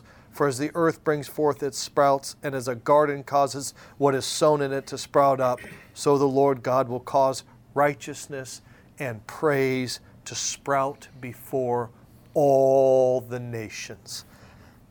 62 goes right to it. For Zion's sake, I will then not keep silent. Do you hear what he said? Because of this good news coming. Amen. Because I believe in this words of prophecy. And he says, for Zion's sake, I will not keep silent. And for Jerusalem's sake, I will not hold my tongue. And he says, until her righteousness, what has been promised, goes forth and with as brightness, and her salvation as a burning torch. The nations shall see your righteousness, and all the kings your glory. Do you guys start to feel there's something bigger happening to him? He says you're going to be a diadem, a crown of beauty, Amen. That you are going to be the explanation of my purposes to all the nations, that they may see me and that they may wonder at me. Okay, so fast forward all the way to Ephesians. And Paul starts to talk about the eternal purpose of God now being fulfilled in those who have entered into the death, burial, and resurrection of our Lord. An eternal purpose to assemble us together as God's house, as living stones, to be a dwelling place for God on this earth by His Spirit, that He might explain to all creation, all unseen realms, all of His wisdom, all His beauty, all of His glory, all of His righteousness, how self-giving, self-sacrificing love governing the heart of man makes us the perfect image bearers to tell a story of who God is. Amen. And so, yeah, there's a much bigger, if you're just starting at the door of the house, you might want to get to the house. The house is very exciting. The door is very much something you need to answer. Okay, you can't enter this by yourself, and it's not by your own deeds or merits that you can get in. You're going to need to understand how you get through that door. But I'll tell you, once you get into the door, Amen. There is something to construct. There is something to be a part of. Amen. There is something very exciting on the other side. Amen. Amen. Well, there's a question I really want to get to, but I'm going to save it for next. Kevin, can I say something? Amen. Just to people listening and things, do they feel a bit more excited about something that God is doing on this earth? I mean, really, I mean, does it always have to be polemics? Does it always have to be debates? Does it always have to be putting up your fists and saying, what do you believe? And, and all this stuff. It's like, does anyone feel as though, wait, are you saying that the building materials for God's house have been purchased by our Lord? And we can enter in and become His craftsmanship, that He would assemble a great house on the earth that would explain Himself to all the world. Amen. Are you saying we can be a part of that? Are you saying that? And I don't know about you, but I don't think there's a higher calling. There's nothing more exciting. If you love your Father, then jealousy for His name should be causing you to go, hallelujah, hallelujah, hallelujah. Amen? So, people might notice that you're quoting the Old Testament quite a bit, or that we talk Old Testament quite a bit. Do you think that we need to understand the redemptive history in the Bible to understand the gospel? Amen. All right? Absolutely. Well, I mean, in 1 Corinthians 15, Paul says, he gives that gospel that Jesus died, was buried, and rose from the dead according to the Scriptures. And that indicates the Scriptures of their day did not include the New Testament. So that indicates that the vignettes and motifs of redemption started and were brought forth throughout the whole Old Testament. That's why in 1 Peter 3, Peter can say that the gospel was preached to those in the days of Noah. And likewise, Paul in 1 Corinthians 10 can say that the rock that followed them was Christ. So these things were written down for our example on whom the ends of the ages have come. And so if we look at the relationship in the garden, the breach of that relationship, and then all the progressive steps of redemption from Noah's flood to the call of Abraham, to the exodus from Egypt, to the Babylonian captivity and the exile return and rebuilding of the temple, up until Christ, all of these are giving us types and shadows of the relationship of the restoration, specifically the redemption. Even the sacrifices and the temple altar, all of these things are giving us visual, physical vignettes of the spiritual dynamic and reality that is only fully known in Christ. Does that answer your question? I believe so. Do you have anything you want to add, Brother Zach? Well, I was thinking, I turned to the passage, and funny enough, that the opening, he says, "Now I remind you, brothers, of the gospel I preached to you, which you received." But he doesn't say that that's where it ended. He says, "in which you now stand." By which you are saved. And by which you are being saved. Oh, amen. Which is quite interesting language. And then, of course, he has to say this weird clause that doesn't make any sense. And he didn't understand what he was saying. But he said, if you hold fast to the word that I preached to you, unless you believed in vain. So, which is the word useless. Right. So really what Paul is saying, this isn't your question, but I'm sorry, just real briefly, because I read it when I was about to answer your question. But really what he's saying is that, I preached you this word that Jesus died and was buried and rose again, and you're still walking around the streets murmuring that under your breath, right? Because if you're not, boy, I'm really worried about you that you somehow believed in vain. And so, let's say this. What if they said that they believed in that, but then they would not take care of their own household? Worse than an infidel. And having denied the faith. The faith. What faith? Exactly. What faith have they denied by not taking care of their household? You see, the reversal, the reversion back to a self-centered life is to break covenant with God and deny the death, burial, and resurrection of our Lord. I mean, just consider what he just said. If you can deny the faith and be worse than an unbeliever who is totally unsaved, simply because you refuse to care for your family, as Paul said, then accepting the faith, living in the faith, and being saved by the faith must necessarily include more than simply mental assent and acceptance. It includes things like loving your neighbor as yourself. That's how you know you've passed from death to life. It includes taking care of your family. The construct, the reductionist gospel, just squeezes it all down to this little thing. Okay, I believe that Jesus died. And they really just catch up with where the demons are at, who believe and tremble, except they don't tremble. And it does not encompass the totality of what the gospel implied for the believers of that day. Let me just ask you, if you were to ask Paul, he was sitting here right now, and you were to say, when you said to hold fast to that word of life, can I just ask you what you meant? Did you mean that the believer should continue to walk around and repeat these things that had been done for them and never forget it? Or did you mean instead that everything that message invited you into to participate and know as your present reality, you must hold fast to that word? That, for instance, when you feel the appeal to give life again to your flesh, you need to hold fast to that word that says the wages of sin is death, but the free gift of God to live unto righteousness That's eternal life. Do you think when he's saying hold fast to this word, when he says, I have fought the good fight of faith, do you think that what he means is that, you know what, I just continued to know that Jesus died for my sins. I just continued to know that. Or do you think he's saying, no, I continue to immerse myself by faith in trusting relationship with God despite all of the pressures, despite all of the temptations, despite all of the places of compromise that faced me in the sin and the world and the flesh and the devil. I continue to believe that cursed is a man who hangs on a tree, and that is the end of all humanity. It is the end of me if I live according to my own nature and my own self. And I held fast to the word of life that I received, that if I would believe in him and I would trust in him, I could shed this earthly, sensual, demonic spirit and posture and mindset, and I could live in the newness of life. Which one do you think, if we were to ask Paul, which one was it, Paul, when you said hold fast to the word of life? Mental assent to facts that happened historically, or a participation in its reality, showing that I have believed with all my heart that this is the way that leads to life? Amen. Which one? Amen. And we know the answer, truthfully, we do. But amen. He goes on there, he just mentions twice that according to the scriptures.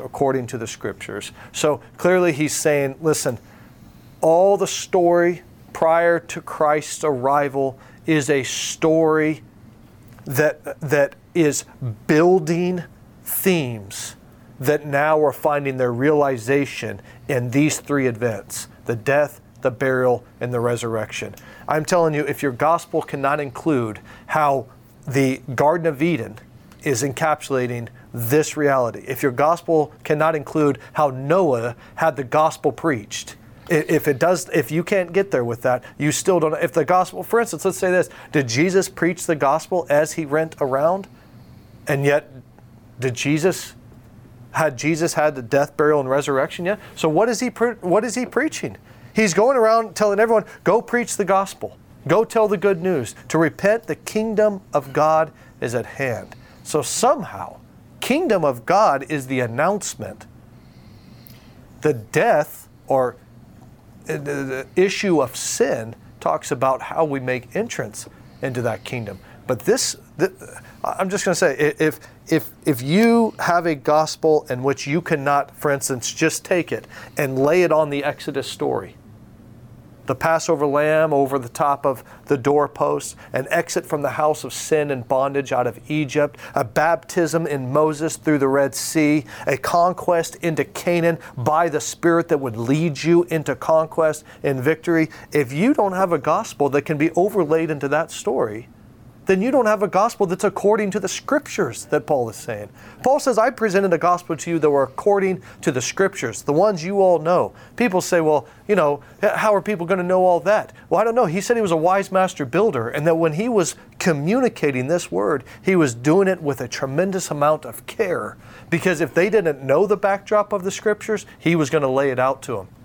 How many times do we read that Paul walked into a city and went straight to the synagogues, those who knew the scriptures, and started to reason with them concerning the Messiah? How all the promises of your scriptures find their culmination, find their fulfillment in this work. So, amen. I would say that it is very, very, very important to know. I'm just going to hold this up to the camera so people can see it, but the announcement of the good news of the new covenant is that thin, and it's growing out of the soil of this story right here. You see how thick this is?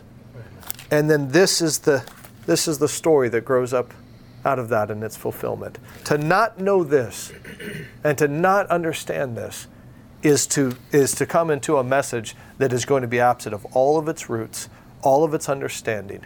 And as a result, it's going to be a very out of context message. Maybe even a message, do you think, that could, if it got divorced from its roots enough, do you think that it could become just about an individual getting saved and going to heaven instead of about a great story of God constituting life on the earth through new creation? Amen. It maybe could even go that far. Yeah, amen. I don't know, we'll have to see.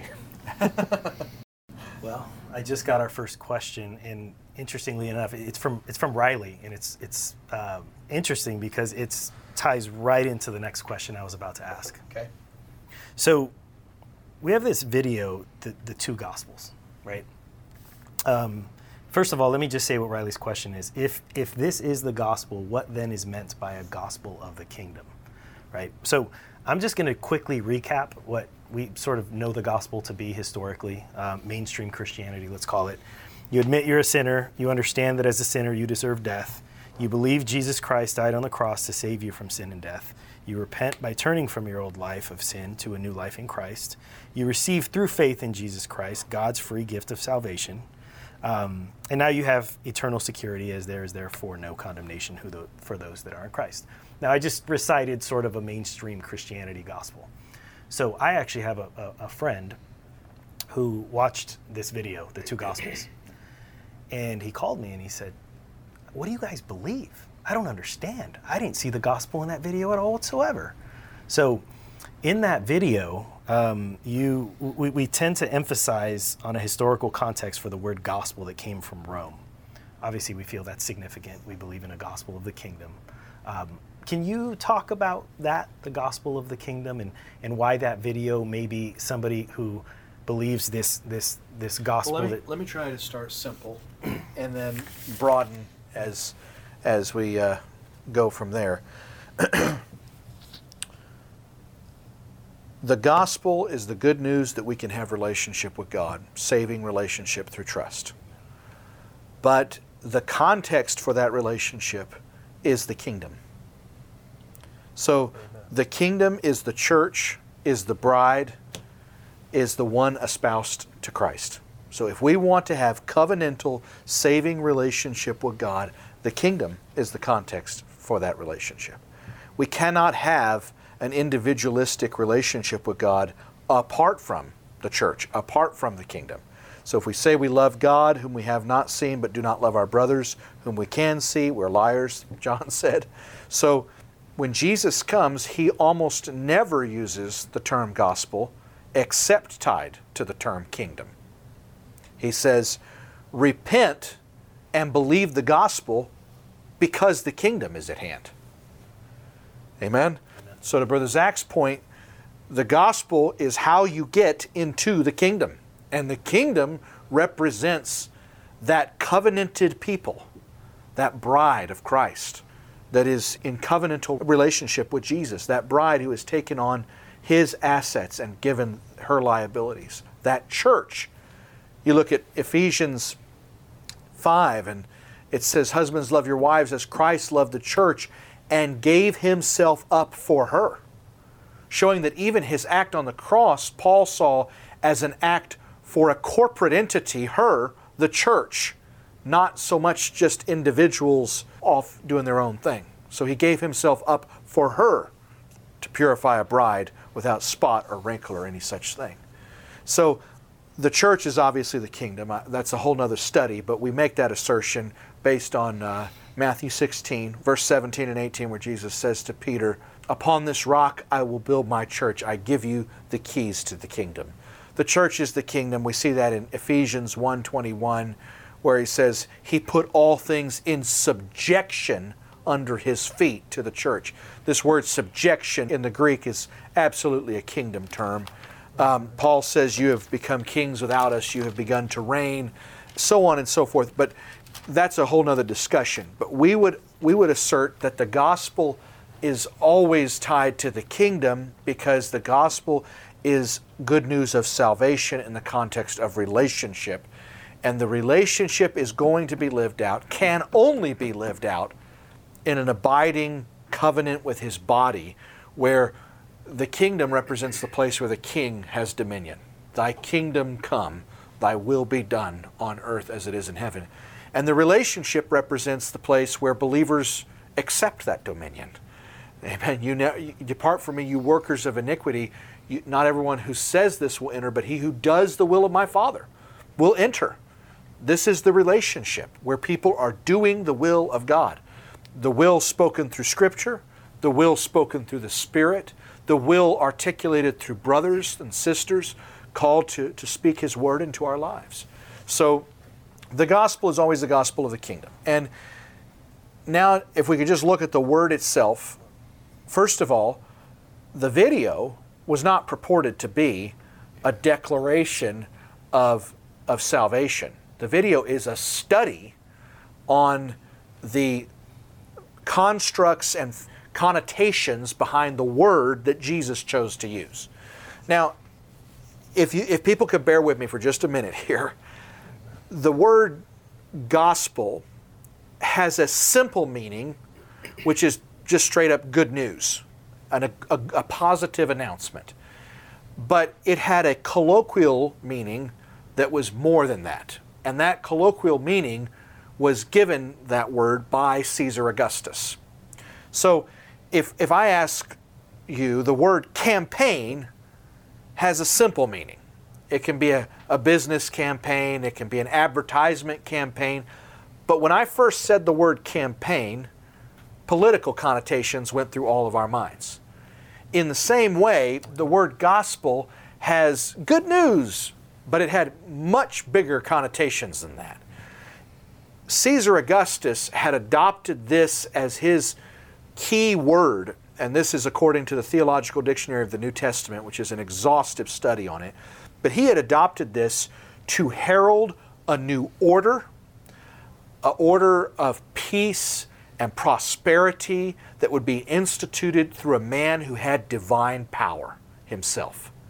And so the gospel of the kingdom, and that specific construct, was first coined by Caesar, and it became synonymous with more than just good news. It came to signify this global order, this global kingdom, this reign of peace and wealth and prosperity that was going to be possible because of a man who would impose his will through the Roman Empire and by means of his supernatural powers.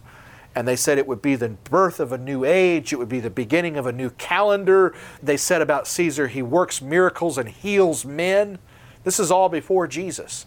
And we know the devil just anointed this politician to get people pursuing yet another kingdom of this world instead of the kingdom of Christ that had been foretold as early as Isaiah 61 and 62. So when Jesus used that word, it was highly significant to his audience that he would pick a word so charged with political and kingdom and global significance. He was implying that the great news was that God was going to have a body upon the earth, that he was going to have a community that spanned every nation, tribe, and tongue, and that this was going to be the rule of the Spirit. Now the Lord is the Spirit, Paul would later say, and he was going to have his way. He was going to manifest himself through this people, and it was a different kind of peace than the Pax Romana. Peace I give you, not as the world gives. They weren't going to use weapons. They weren't going to use brute force. They weren't going to use manipulation. Do not be like the Gentiles who lord it over each other and call themselves your benefactors. And everything was going to be different. It was going to be service. But he envisioned salvation in terms of a corporate people. And this people their salvation was seen as an act moving out of the kingdoms of this world and into the kingdom of the Son of his love. So when Jesus speaks on the Mount of Transfiguration to Elijah, Moses, and Abraham, he speaks to them, the literal is, about his exodus. Amen? And he dies at the Passover. So the Passover lamb, we love to emphasize that Jesus is the Passover lamb, but we fail to realize that the lamb came in order to create an exodus. The lamb came to spare people from judgment on the night when the Egyptian gods were judged, so that same night they could cross over into a promised land. In the same way, Jesus came to remove that barrier of guilt that was blocking us from trusting God and allow us then to exit the kingdoms of this world into a whole new way of living, a whole new way of relating, the kingdom of the Son of his love. And that's why he says he has translated you out of the dominion of darkness into the kingdom of God, the kingdom of the Son of His love. So those are kingdom terms that Paul is using there. The dominion of darkness into the kingdom of the Son of His love. And so the whole connotation, salvation was not seen or framed individualistically at all. It was seen and framed as this corporate Christ, as this body of Christ, where all believers could come and find their wholeness. And that corporate Christ, that body of Christ, that church, the very word church, Jesus uses the word twice, but the word church means called out ones. Every time we say the word church, we have a connotation of Exodus attached to that. And so this is all tied to the idea that we must divorce the world, that we must divorce the flesh and be espoused to another. So the gospel of the kingdom, which rendered is the good news of the kingdom. But he never calls it the gospel of personal exemption from God's wrath. That's what he should have called it if he was an evangelical. But he calls it the gospel of the kingdom, the good news that there is a place, that there is a kingdom, and it defies borders and boundaries. It's the kingdom of God is within you. It's a devotion that we harbor in our hearts. Amen. And it's an exodus into that kingdom. It's a salvation by exodus into that kingdom from all the rest. I don't know if that answers it, but there's a lot to digest there. But one of the things to keep in mind is that in the same way, the word administration, if we said the administration, everybody would know that we were referring to whoever was the presidency, the office of the presidency, right? And in the same way, we could say, use that word administration without that connotation. Gospel had a bigger connotation than simply good news, like everybody loves to suggest. Amen. I don't know, I feel so much for this topic. I just think that if we, I was pointing out how thick the Old Testament is relative to the New Testament, and it really is one of those things that you feel like if you knew your scriptures and were being carried along by the hope of promise, then the gospel of the kingdom is the only word that makes sense. It's the only word that should be being announced across the land. I'll just give you a quick example, but in Genesis, we start with the Lord establishing a family in a garden and telling them that they are to be fruitful and multiply and fill the whole earth with the Lord's glory. So these image bearers, these ones who will reflect God, God says, well, the way that I want to be reflected or known is going to be relationally. And so I'm going to put a husband and a wife in a garden, and when they multiply, stewarding creation according to my design and pattern, according to my value and character, rightly relating one with another, and walking in dependent relationship upon me, then you're going to receive my glory and emanate it out from yourselves by the way you all relate with one another. And so God lays out this plan. But then we all know what happens. Man says, well, I won't abide in this trusting relationship with God, but I'd rather seize life into my own hands. And in doing so, he grabs hold of death by the tail rather than life. And he starts to hurl himself down into brokenness and disintegration. All of a sudden now, what's the first accounts we get? Brother rising up against brother in murder. Every bit of relationship starts to deteriorate. The land that was Eden is now a land of briars and wilderness.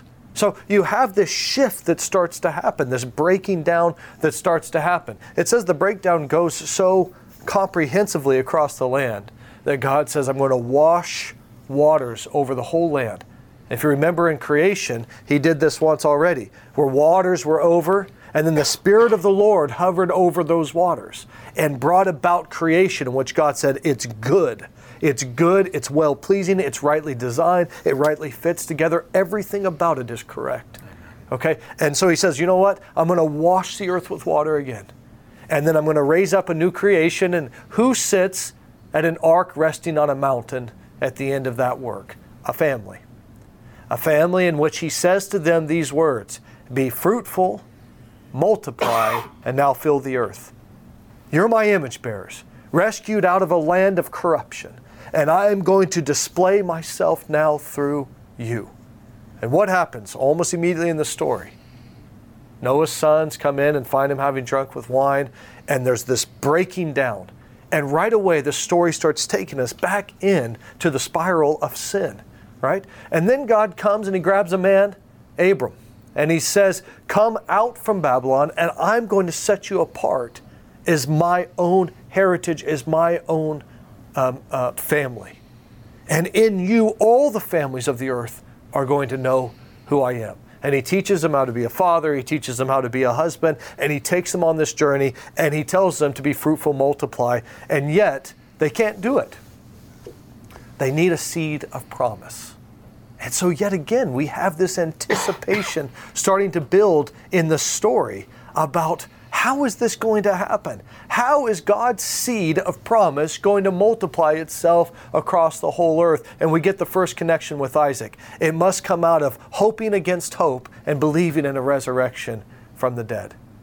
But each one of these, do you see how the story is building, and now all of a sudden Israel, he's taken out of the house of bondage and slavery. And how much does God appeal to them? Don't forget my loving kindness that I've extended you. Remember all that I have done. Remember your covenant vows that you made at that mountain when you committed yourself unto me. Remember that I took you up from the hand and led you out of there. It is I that taught you to walk. It is I that taught you how to love. Remember me and recall me, And yet we see still, yet again, God's glory is not moving across the whole earth. Even though he's commanding them, be fruitful, multiply, fill the earth, what is happening? It says when Paul's day comes, he says the Gentiles blaspheme God on account of you. Amen. He says, not only did you not bring the light into the nations, taking the tent pegs of God's domain and spreading it out across the whole world that it would be governed by this redeeming love, but instead of that happening, instead all the Gentiles are more confused today than ever about who God is. You have not been my spokesman, my explanation, my exegesis of who I am. And then a man comes and he takes all of the same route of Israel. Out of Egypt I called my son, they say about the Lord. He goes up onto the mountain and comes down appointing a 12 and bringing a new law. Everything starts to unfold. Is this true Israel? Is this true promised seed? And guess what? He's got an announcement. Good news. Everything God's been trying to do since Genesis, be fruitful, multiply, and fill the earth, is about to break upon this earth. Get your hearts right, he says. Amen. Repent. And what was that repentance? Everyone changed the way you're doing anything crooked or twisted that would prevent you from having an ear to hear or an eye to see the reality of God's kingdom that's about to press in to this earth. And there's a coming immersion of heaven onto this earth. And he's saying, you get ready because this kingdom is coming. And all of a sudden, all the New Testament, it starts to instruct us in how we rightly relate with God and with one another, that we might be a kingdom of priests, a holy nation, a people set apart unto God of his choice possession that would explain him to the world. And guess what? And be fruitful and multiply and fill the earth. Now I tell you, go out into all the earth, making disciples. Teaching them to observe all that I've commanded you. Amen. He says, go out there and form these communities that shape people in to the oaks of righteousness, the planting of the Lord that I have always designed and desired. Amen. Okay, so the announcement of the good news of the kingdom, it's not like, well, how does that fit in with Paul? And is that just some future day or anything? It is at the heart of the gospel, the death, burial, and resurrection. Just follow me. It makes this good news, if without the death, burial, and resurrection, it makes this good news without power. Amen. All it is telling Israel yet again, here's a kingdom handed to you. But will they be able to fulfill God's purposes? No, not without man in the present life somehow entering into judgment now, so that his sins and all of it can be completely done away with, and somehow in this present life entering into a newness of life that now God could build something. Now he has the building material that are what? Putty in his hands. Because what is it really to be a new creation? Doesn't 2 Corinthians 5 tell us that it is this, to live, to do the will of God? Amen. Isn't that what it is? It's to become like the incarnated Word, that Word that only did whatever He heard the Father say, whatever He saw the Father doing. That's what we all become. Who is my mother? Who is my brother? But the one who does the will of God. This is the one. This is not us all being like, well, I'm going to be the one who does the will of God. Yeah, if you find the death, burial, and resurrection of our Lord, you will be. Amen. Because that is what changes a person into one that can be united, brother to brother, sister to sister, to bring about the kingdom of God on this earth. Kingdom, by the way, is nothing more than a society ruled by a monarch. And a society is nothing more than the collection of units of families and individuals into the formation of a common agreement of good and values and purpose of life. Amen. So, amen. And you get what I'm saying. Amen. If I say any more, I'm going to explode. Somebody just sent me this quote, and it's my dad writing, and he says, one of the most influential theologians of the 20th century, I believe Millard Erickson, told us that the word gospel in the Greek could be better understood in its fullest and most comprehensive sense as revolution. A simple definition of revolution is an overthrow of a government or society in favor of a new system. It was closer, in fact, to a proclamation of a whole new community order of existence, a revolution in human relationships on a massive scale, not a new patch on an old piece of cloth. It entailed the entire infrastructure for new life in a new kingdom, a new container to hold new wine. It proposed nothing less than the coming of a culture of life and a counterposition to the culture ruled by self-preservation and the fear of death. This would not be a kingdom with geographical boundaries, but it would surely have boundaries and delineations, only they would be spiritual. These would assume the form of a network body of very carefully composed human relationships ruled by a transcendent love moving through this form of relationships. Amen. Amen. Do you have another one that's short? I had one last one. Okay, let's do it. I think it's important maybe just to put a cap on this, and it should be short because I really do think we've covered it. But we've made a lot of, we've talked a lot about obedience and righteousness, and you just talked about living in a certain way to bring this kingdom to fruition, and repentance and so on and so forth. And I think that one of the major objections or questions or concerns that we've gotten, or that I've gotten, has been around, do you feel, like for example, if I have to obey the gospel, if I have to live in a certain way, if I have to do these things, are my merits now being added to what is required to be made right with God? No. There are all kinds of felonious assumptions in modern justification by faith. But one of them is that God is solely responsible for justifying righteousness, righteousness that justifies us from hell, but that He is somehow less responsible for sanctifying righteousness. This is erroneous. I don't have the time to go into all the scriptures.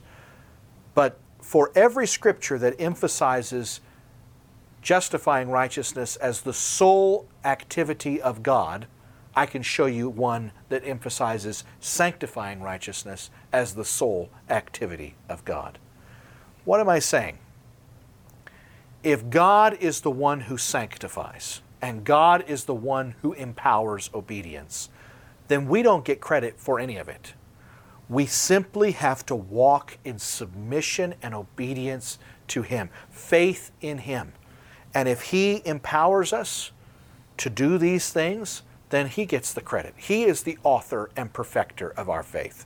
He is the one who enables us even to speak, where He would say, it will not be you speaking. So to credit human effort with the work of God is plagiarism. It's false. We can't take credit for what God would do in us. But if we have an abiding relationship of trust with Him, He will be working His work. He will be working in us to will and do His good pleasure. If that's not happening, it indicates a breakdown in relationship. So what is necessary for a saving relationship? Faith. Faith is not stagnant. faith is active. Faith is an unfolding walk. It is not a point in time. And so, simply put, all of it has to be the work of God. We can't be able to take credit for any of it.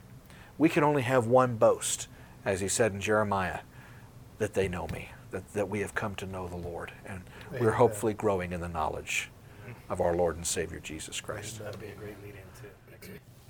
Well, we've gone over a lot. We've said a lot. We had to jam a lot into a little bit of time. I know it's been a lot of time, but it's been as little as we could squeeze it into. Amen.